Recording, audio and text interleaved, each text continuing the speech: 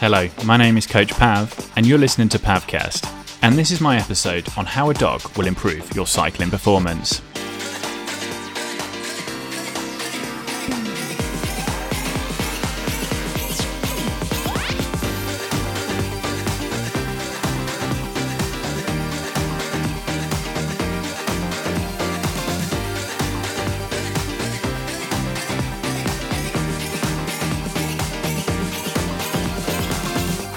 First off, let's all just agree right now that no matter how much you want your cycling to improve, you should not go out and adopt a dog based on this information alone.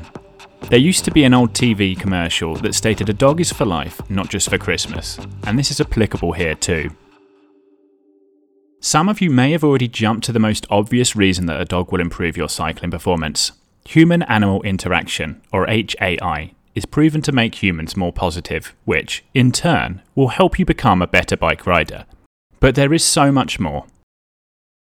Discussed in this podcast episode, how a dog will help you de-stress, including the effects of cortisol, epinephrine and norepinephrine in the body, and how a dog reduces cortisol, epinephrine and norepinephrine, how a dog will help your recovery, including the effects of high blood pressure, heart rate, and heart rate variability in relation to recovery, how a dog improves these, and how a dog improves overall health, how a dog might improve your ability to suffer, how a dog might help you with group rides, how a dog will help you de-stress. Stress destroys your cycling performance, but your furry friend might be your silver bullet against stress. The answer to why this is might be as simple as asking you to remember a time when you played with a dog, saw one playing with another person, or even watched one chase its tail. I'm certain you are reading this and smiling just at the thought or memory of this.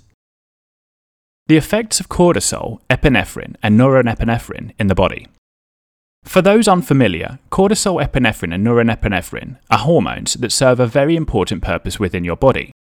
Like most health challenges, the idea isn't to eliminate these, but to create a controlled amount within our body, or to become more mindful of them and how they make you feel or respond. Here are some of the long-term effects of elevated levels of cortisol, epinephrine, and norepinephrine in the body.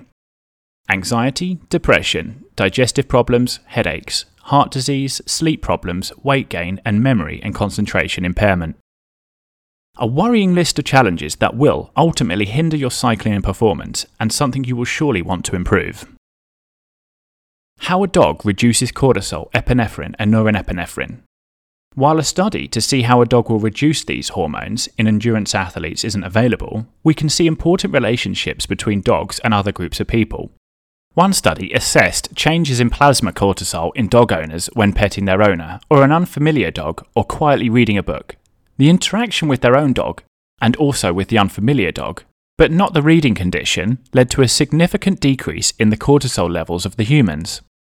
A further study compared a visit with a dog to a visit without a dog and the usual care in the hospital as control conditions among adults hospitalized with heart failure, which can be seen as a natural occurring stressor. Significantly lower epinephrine and norepinephrine levels were measured during and after the dog visits. While we can't take it as fact that a dog will reduce your cortisol, epinephrine and norepinephrine levels, we can make a safe and fair assumption that they will. Given that simply petting or being present with a dog reaps potentially huge rewards, this is low load for substantial gains. How a dog will aid your recovery. Now you can take this one with a pinch of salt, as the opposite might also be true. If you've read my blog or listened to the podcast on recovery, you'll know that I try to promote a life of relaxation, sitting down where possible, and general avoidance of anything physically strenuous that isn't training. A dog won't really get you that, but there might be a nice trade-off for you.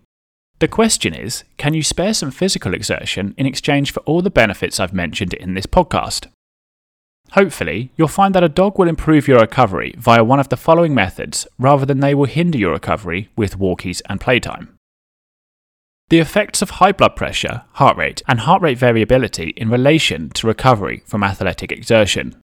I doubt you'll be surprised to find out that high blood pressure, high heart rate, and poor heart rate variability negatively affect your ability to recover from athletic exertion. This is in relation to your baseline and not a comparison against other people. For high heart rate and poor heart rate variability, It's fairly straightforward, and presuming you have a basic understanding of heart rate training, you will know that the higher your heart rate is from a baseline measure, the harder your heart is working. Of course, the harder your heart and body is having to work, the slower your recovery. The same is true of having poor heart rate variability, and we typically use this as a strong measure of how recovered a cyclist is and how ready they are for more strenuous training. The effect of high blood pressure on recovery might be something you are less familiar with. High blood pressure has a number of negative effects on performance. It lowers your VO2 max, for example. But we can actually use blood pressure as a measure of how recovered a cyclist is, with most people experiencing higher blood pressure when their body is struggling to recover from strenuous training. We have a somewhat chicken and egg situation here, as high blood pressure, high heart rate, and poor heart rate variability are all markers of poor recovery, and all might actually contribute to poor recovery too. How a dog improves blood pressure, heart rate, and heart rate variability. Again, I can't imagine you'll be surprised to find out that a dog will improve these among all types of people. Thankfully, there have been far more studies into this which can show and apply to athletes. Overall, most of these studies show that the presence of friendly animals, both familiar and unfamiliar, can effectively reduce heart rate and blood pressure, or buffer increases in these parameters in anticipation of a stressor. These effects may even be stronger with one's own pet. The simple act of just having a dog in your company can reap these really quite substantial recovery benefits. The suggestion here is that you can borrow your neighbour's dog for a bit to see if your cycling performance improves. How a dog improves overall health. The healthier you are, the better your recovery. Of course, perfection is often a fool's goal, but striving to be close to it will certainly see big improvements. Factors such as eating healthily, avoiding chemicals, sleeping well, and apparently dog ownership will all improve your overall health, therefore your recovery too. In 2 review articles on pet ownership and human health, Wells, 2007 and 2009, concluded that there is evidence supporting the prophylactic and therapeutic value of companion animals to humans. In this case, we can see that having a furry companion will act in the same way that preventative medicine does. While the majority of the studies into how a dog improves overall health show that simply owning a dog will provide benefits, typically these benefits vary from cholesterol levels to frequency of doctor's visits. How a dog might improve your ability to suffer. Can a dog help you suffer more on a bike?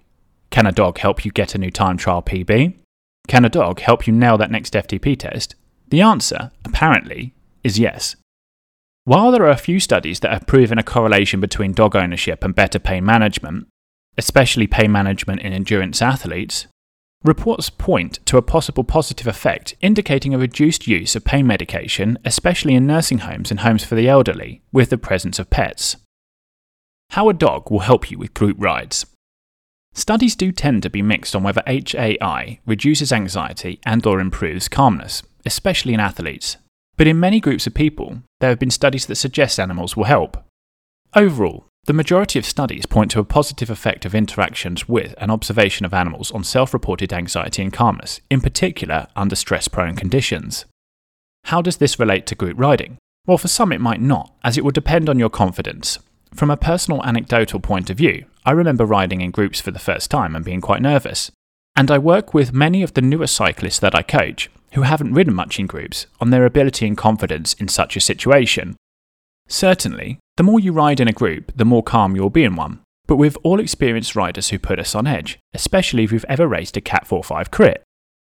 That anxiety might be causing you many issues: inability to hold a line, inability to draft efficiently enough, increased stress and heart rate.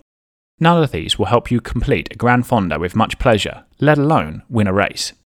While I appreciate it took a long way to get here, dogs might just help you remain calm in groups, thus improving your riding within one.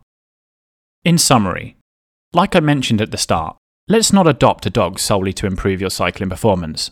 But if you are on the fence, I hope this has encouraged you to go to the local rescue centre and pick one up.